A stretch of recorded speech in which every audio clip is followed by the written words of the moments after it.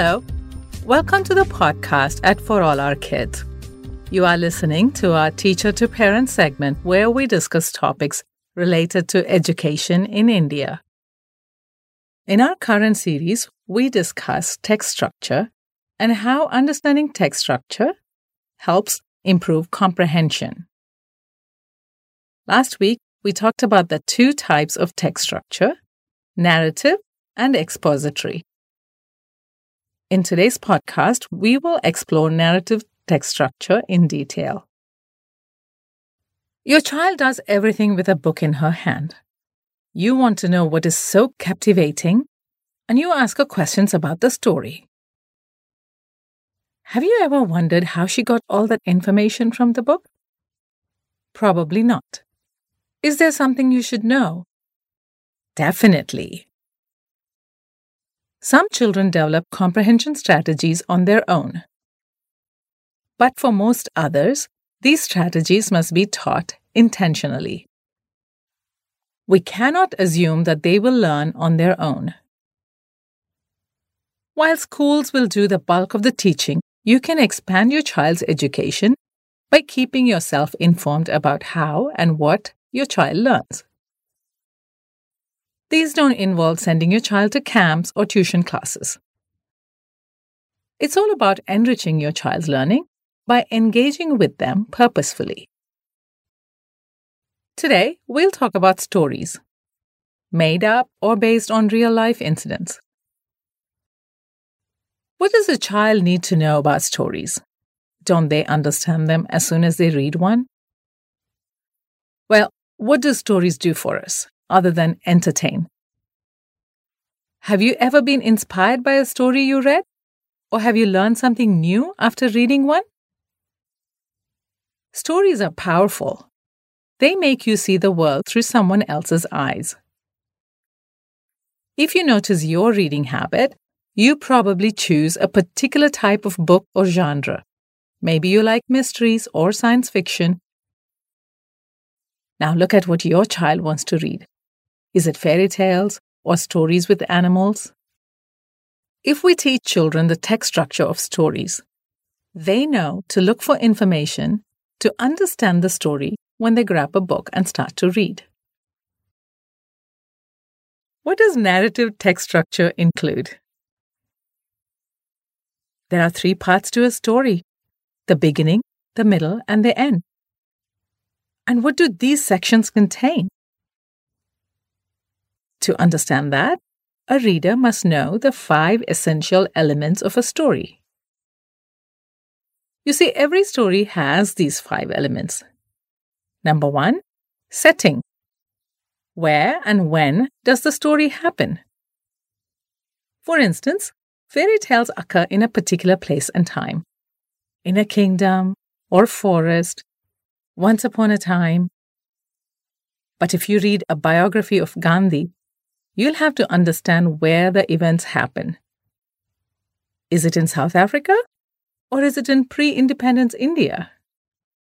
The clothes, mood, people, and events in the 2 books are directly related to the place and time of the story.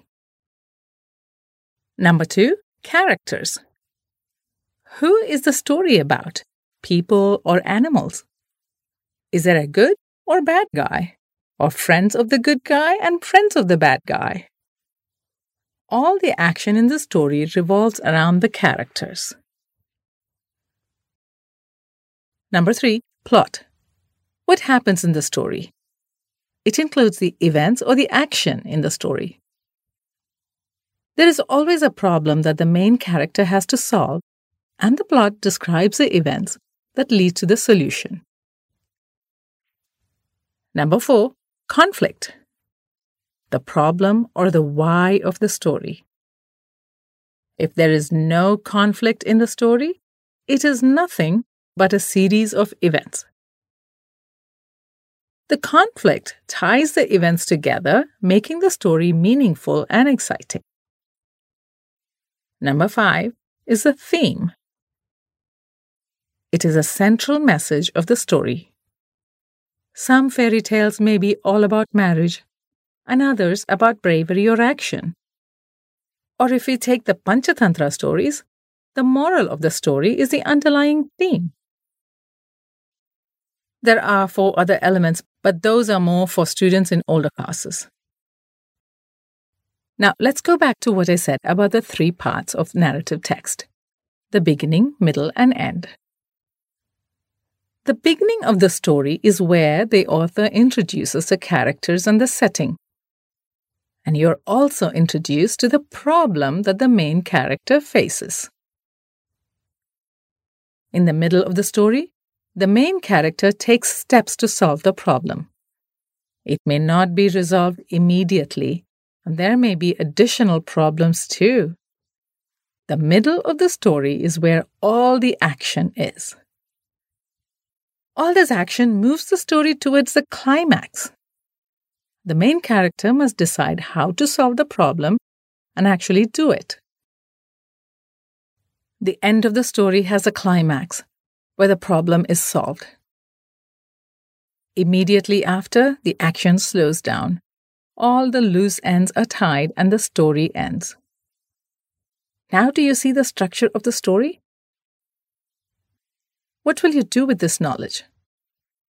When your child reads a book, you can tie the pieces together and prompt them to think critically about what they read. A few years ago, I met this bright child who went to a posh school. His class put up a play on Jack and the Beanstalk, and he narrated the story to me. I asked him a simple question. Why do you think Jack stole all those things from the giant?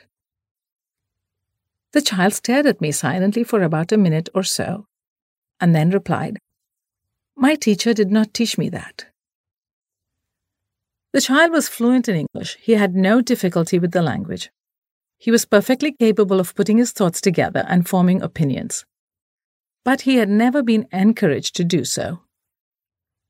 He could not think for himself and give me his point of view about Jack's actions. What a disservice to the child. Your child's school may teach these strategies, and then again, they may not. But you can use this information to help your child think beyond the what and where questions.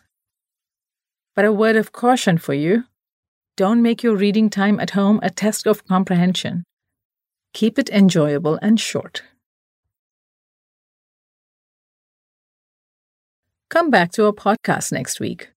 We'll talk about how you can prompt your child to understand the text structure of stories using think aloud, questions, and simple activities. By the way, has this podcast been helpful to you? Let us know if you have any questions or concerns at podcast@forallourkids.com. That is podcast@forallourkids.com. Until next week, goodbye.